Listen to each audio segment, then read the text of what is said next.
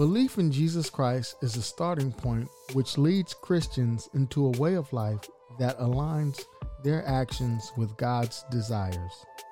Hi, I'm Femi Osabin, a preacher for the Church of Christ. And in today's sermon, After Belief, we will look at Jesus' interaction with his disciples on the Sea of Tiberias, recorded in John 21. In it, we will see how Jesus focused their lives after they had come to a full measure of belief, and utilize that to think through how we can focus our lives to align it with God's desire for us. After belief, then what? A challenge that a lot of Christians have is not in their acceptance of the gospel truth, their acceptance that Jesus Christ is the Son of God. The challenge that many of those who have belief is, what do you do with that belief? How do you respond to it appropriately? Now, earlier we have been going through the Gospel of John, and where we are now is at the 21st chapter of John. And in the 21st chapter, what I believe it shows is a natural progression of someone who has faith. Now that I believe, what does that look like in my life? Just to recap, in chapter 20, we are showed what we are to believe in. So we have examples of people who had an understanding of Jesus, but not a full understanding of what he came to do. And Jesus reveals himself first to Mary, and then to Peter, and then to John, and then to the other disciples, and then Thomas at last. And then what does he tell them? He says, go out and tell this message to the world. And then in chapter 21, we get what I believe is just the natural flow of what happens with people who have faith. We believe. But what do I do with it? Do I just go back into this world and I know that this belief in Christ is compelling me to be a different person, but I don't exactly know how to exemplify that in this life? What does it mean with what I came from, with where I am, to where I am supposed to be? What it does show us is that it's not just an overnight thing when you come to belief in Christ that you immediately become the person that Jesus has called you to. There has to be some internalization of this message. There has to be some analyzing where you're at, what Jesus is calling you to, and understanding what it is you must do with that information. Now we're going to look at John 21 in its entirety, because I think that what we'll see is how we wrestle with our belief with Christ and how we move to the next phase of that belief, which is action. John 21 starts. Afterward, Jesus appeared again to his disciples by the Sea of Galilee. It happened this way. Simon Peter, Thomas, also known as Didymus, Nathanael from Cana in Galilee, the sons of Zebedee, and two other disciples were together. I'm going out to fish, Simon Peter told them. And they said, we'll go with you. So they went out and got into the boat, but that night they caught nothing. Early in the morning, Jesus stood on the shore, but the disciples did not realize that it was Jesus. He called out to them, friends, haven't you any fish? No, they answered. He said, throw your net on the right side of the boat and you will find some. When they did, they were unable to haul the net in because of the large number of fish. Then the disciple whom Jesus loved said to Peter, it is the Lord. As soon as Simon Peter heard him say, it is the Lord, he wrapped his outer garment around him, for he had taken it off, and jumped into the water.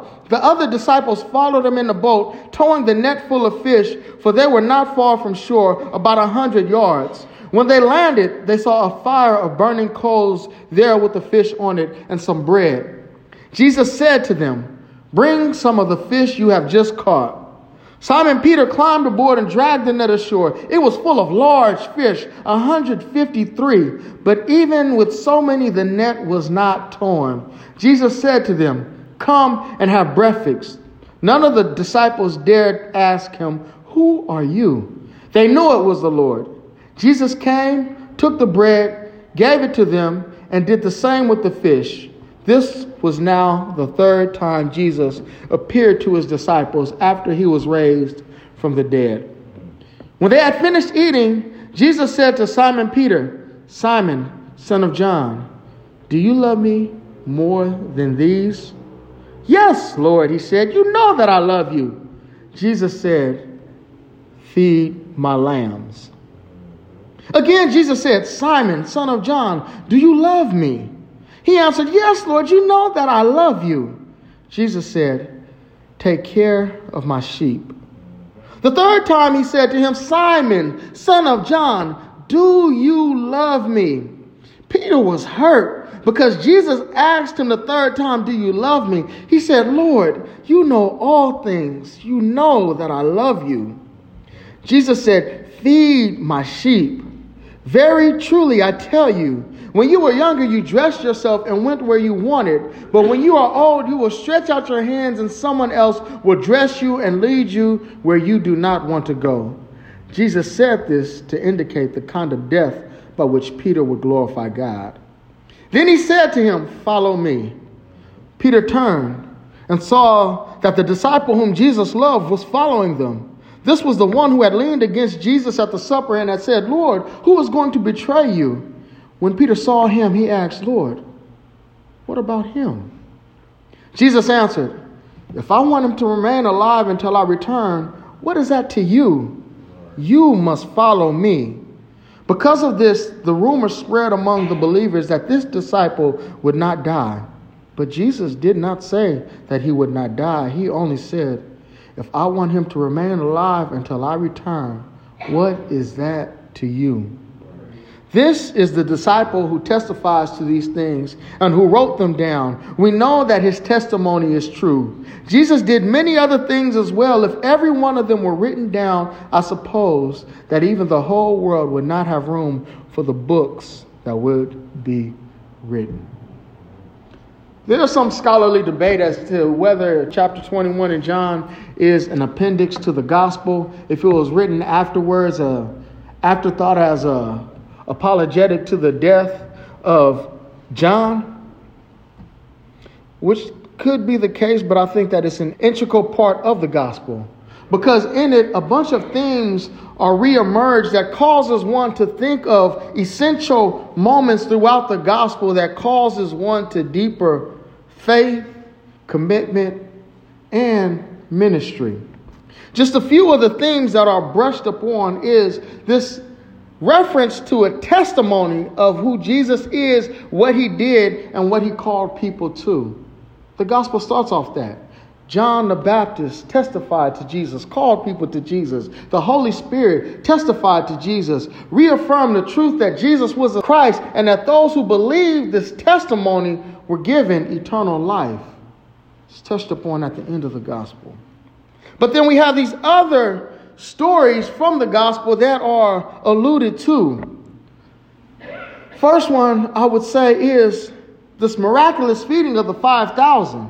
It's at the same sea of Tiberias to where Jesus has fed these 5,000 people, and he has sent his disciples away with these 12 baskets of fish and bread to go away while he goes to pray. And here we are again, the same meal with seven disciples, but the same meal. And what we learned in the feeding of the 5,000 is that Jesus can supply what we need to sustain us for life. And right here we have that same lesson being reintroduced and taught to those who are being called into deeper levels of ministry. What we also have is Jesus' references to the Good Shepherd now imputed on Peter. "Peter, do you love me? Shepherd my flock." And what that tells us is that there is a concern for those who would commit themselves to Christ, and that he's calling us to one, and that he's not calling us out here without somebody to lead us, somebody to care for us, and somebody to discern properly God's will, God's message, and give it to his people. And the last one that I would say is alluded to is Peter's denial in the court of the high priest. to where Peter 3 times denies relationship with Christ, and now 3 times reaffirms commitment to Christ, all included in the last chapter of this gospel to remind, to recall, to testify to those who believe the depth of what we are called to. The first one that we will look at is this feeding of the disciples. As they're out fishing, what I think Jesus is telling them is that I really can supply the things that you need for life. What I want you to do is know that so that you can go out and do what I ask you to do. And what's interesting, Jesus doesn't condemn them for going out to fish. Jesus does not condemn these men for being people. Sometimes people want to read this and they want to say that these disciples didn't have faith and that they had gone back into the world. The Bible doesn't make that case. The Bible just says that they went out. Peter said, I want to fish. They went out and fished with them. And what happens? Jesus appears in the morning. They had toiled all night and got nothing. And Jesus appears in the morning and asks them, they don't even recognize, do you have anything? No, cast your net on the other side. And their nets are full. But not so full that they break, but they have a large catch. And I think what Jesus is showing the disciples is, I can supply you with the things that you want in this life. I can provide you with fish if that's really what you want. But it's not going to happen until I say it does. All night, when you're supposed to catch fish, they're trying to get it. They don't. Jesus comes in the morning. Cast your net on the other side. They don't even know it's him. And what do? They respond appropriately. They take these words for granted, and then they cannot barely haul in the fish.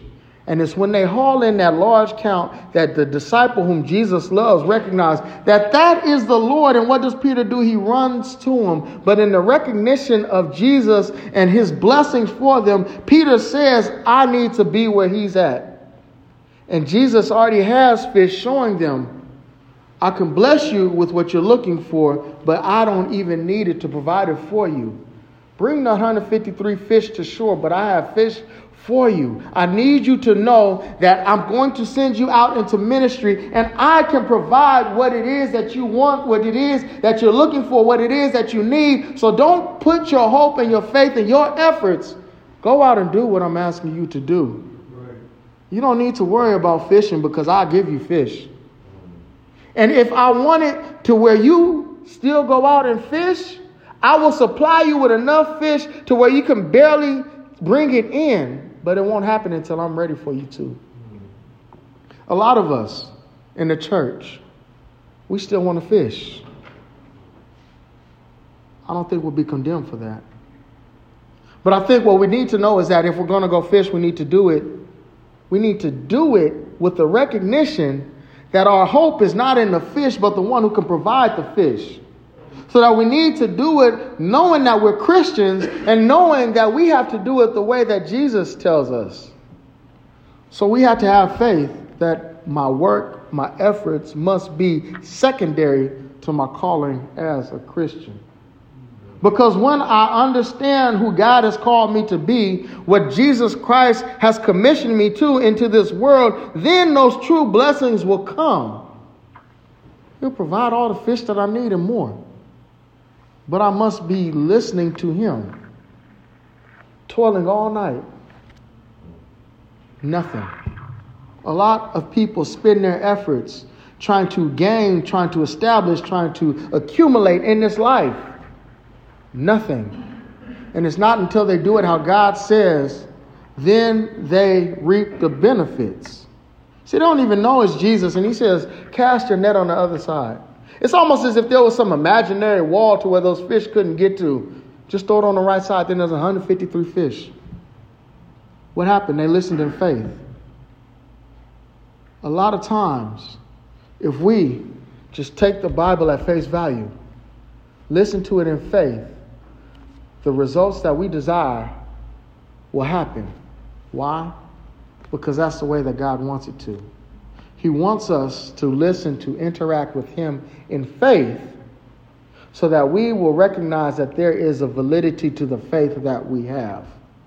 Cast your nets on the other side, not because it makes sense, but because that's what Jesus said. Right. And when you do that and you recognize that it was Christ who blessed you, what do? You do what you can to be in his presence. Peter girded his clothes around him, goes to Jesus because he knew that it was the Lord. He said, this fish is a great catch. It's a lot, but I want to be where Jesus is. I think that's what Jesus is trying to show him in the blessings, that you need to come over here where I am. Because while this is a lot of fish, I have something better for you.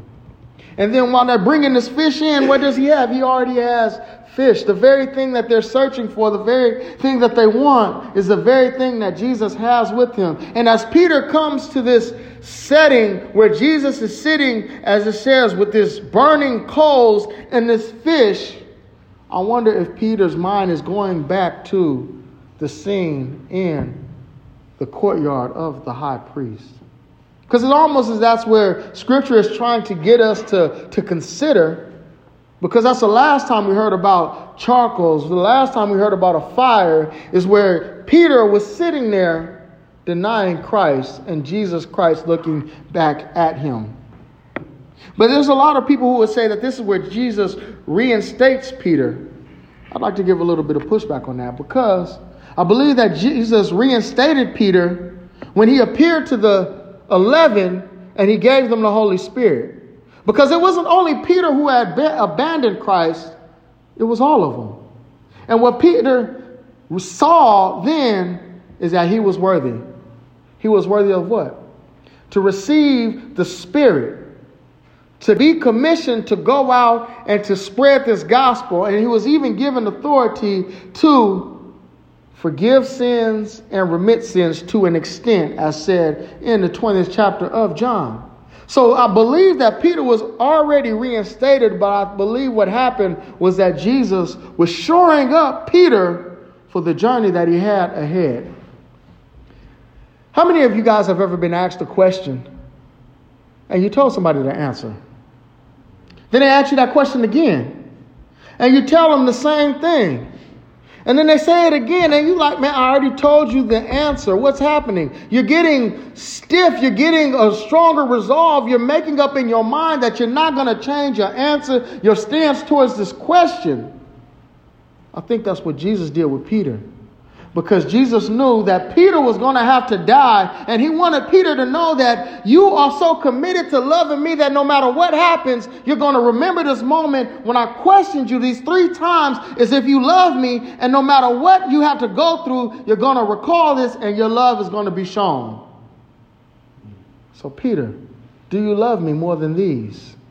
And the these is in reference to, it's not specific. It could be these disciples. Do you love me more than these disciples? Do you love me more than they do? Do you love me more than you love them? These could be the fish. Do you love me more than this fish? These could be the fish and the activity of it. Do you love me more than any of this stuff, Peter? Because if you do, I want you to take care of my flock. You saw how I was as a good shepherd, and I want you to emulate that with your life. And when you go to die, I want you to remember this moment to where you said you love me, because you're going to need it, because it's not going to be the death that you want. And so Peter, Jesus, you know I love you. You know all things. Why are you asking me this? Because I need you to know that you love me. And Peter, I think he realized it. Because if we're to believe tradition, Peter is said to have been martyred the same day as Paul, killed by Nero, crucified, upside down, because he felt that he was unworthy to die the same way as Jesus. But because he loved him, he was willing to give his life for Christ, something that he wasn't willing to do at one point in his life. But he knew he loved Jesus, and he showed it with his death. And Jesus knew that this was what he was going to be called to. So he reinstills in Peter a recollection of the love, the depth of ministry that he wants Peter to be involved in. And as he's doing that, Peter is a man. So Peter does what most of us do. I got to die for you, Jesus? What about them? I got to have it hard? What about, do they got to have it hard too? And what Jesus says is, don't worry about that. What if it is that I want them to be blessed with a long life and you die? What does that matter to you? Follow me. Don't be so concerned with what another person has. Follow me. I'll take care of all of that. Because what I need you to do is something other than what I need them to do. And where I need them to go is somewhere that you're not going to. But you still need to follow me. And so at the conclusion of this gospel, what we have is an allusion to these concepts, these stories that was embedded in the Gospel of John. And I think what it is trying to teach those who believe in this word is Jesus can provide the very things that we're looking for in this life. A lot of us have hobbies, activities. We have things that we like to participate in that we seek some type of meaning for. Jesus has that in his church. We'll just call it fish. We try to fish for a lot of things. And it eludes us until we fish for it under the guise of Christ and his authority and his command. So some people are looking for friends out in the world. Some people are looking for money. Some people are looking for purpose. Some people are looking for meaning. Some people are just looking to do something. Jesus says, I could bless you with what you're looking for, but you have to listen to me. I can give that to you, but listen to me. And it don't always make sense. So we read the Bible and we use that to guide our lives, and then we come across passages that says if somebody asks if you give it to them, if somebody hits you, turn your cheek. If somebody is going to pray, do it in private. If you're going to give, do it in secret, and God will take care of you. Do these things that are counterintuitive to the flesh, and God will bless you in the spirit. Do these things that call you away from trusting in this world, and God will bring you into his eternal presence in his world. But we cannot do that unless we accept Jesus' words at face value and act on them in faith. Cast your net on the other side. 153 fish are waiting. Why? Because that's what Jesus told us to do. We need to do the same thing when we come across God's word. Just do it.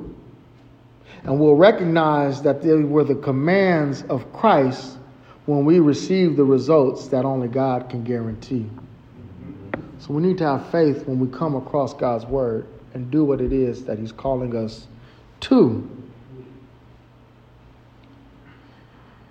And in doing that, we must analyze ourselves. What is it that we love more than Jesus? It's a question we really should feel uncomfortable with. But what is it that we love more than Jesus? Because if we recognize that there's something that we love more than Christ, and that's going to hinder us from being the Christians that God is calling us to in his Son. But if we see that these things in life do not garner more love to them than they do to Jesus, then we will have the strength to do everything that he's calling us to. You hear me? If we love Jesus more than the these in our lives, we will do whatever is necessary for us to be Christians. That these could be friends. That these could be your stream of income. That these could be the activities that you love. And if you don't love those more than Jesus, then you'll be willing to put them in their place so that you can be used for service for God. I'm not saying that you don't have hobbies, friends, relationships. No. I'm not saying you don't have a job. But what I'm saying is, if you put that before Jesus, then what you're actually doing is idolatrous. So we need to learn to put things in their proper place. And don't let the these cause us to follow it more than the one who's calling us from it, which is Jesus Christ. And when we do that, we will be prepared to walk any path that Jesus has for us. Because not all of us are going to be blessed to stay a long time on this earth, to have an easy life. Not all of us are going to be blessed with riches. Not all of us are going to be blessed with the things that we would consider make this life pleasant. Some of us are called to suffer. Some of us are called to go without for the sake of Christ. And if that's our calling, we have to know that Jesus is still with us in it and that we're not abandoned because we suffer some earthly pain, some earthly discomfort, some earthly abandonment for the sake of our Heavenly Father.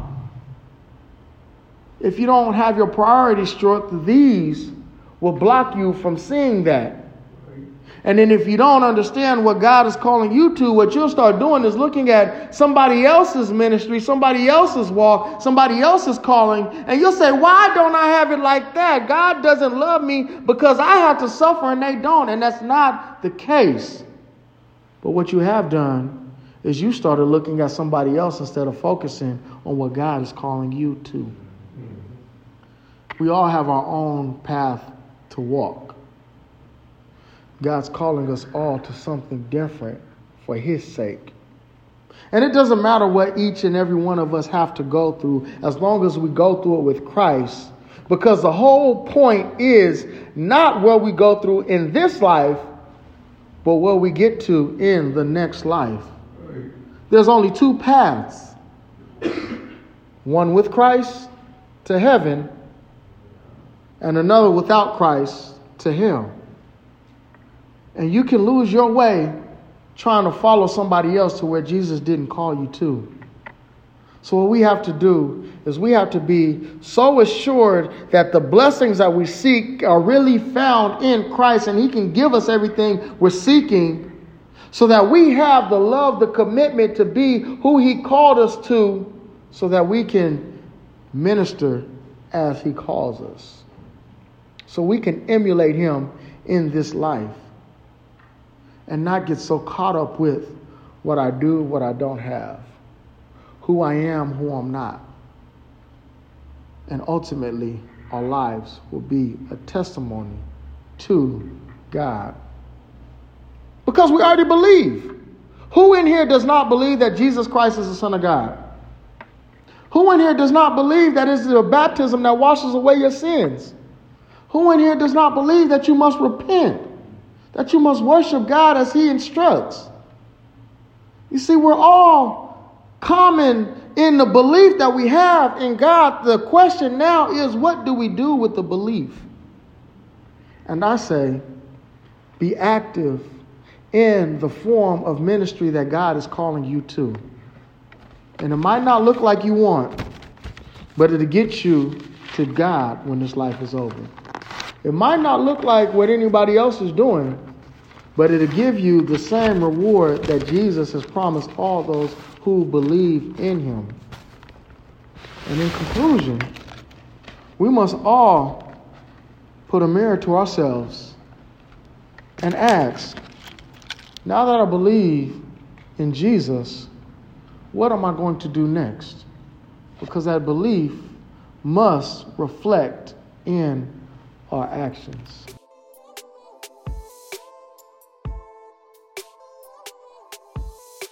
I'm not sure where that sermon leaves you.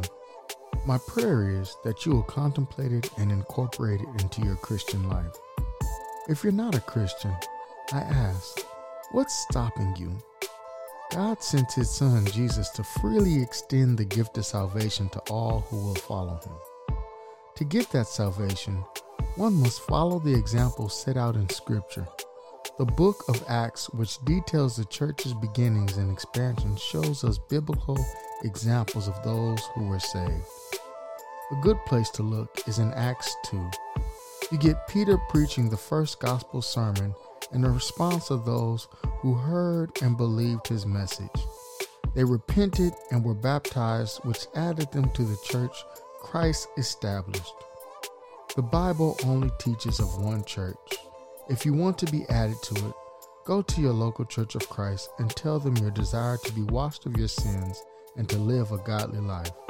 Study your Bible, put its teachings to practice, and you will make heaven your home.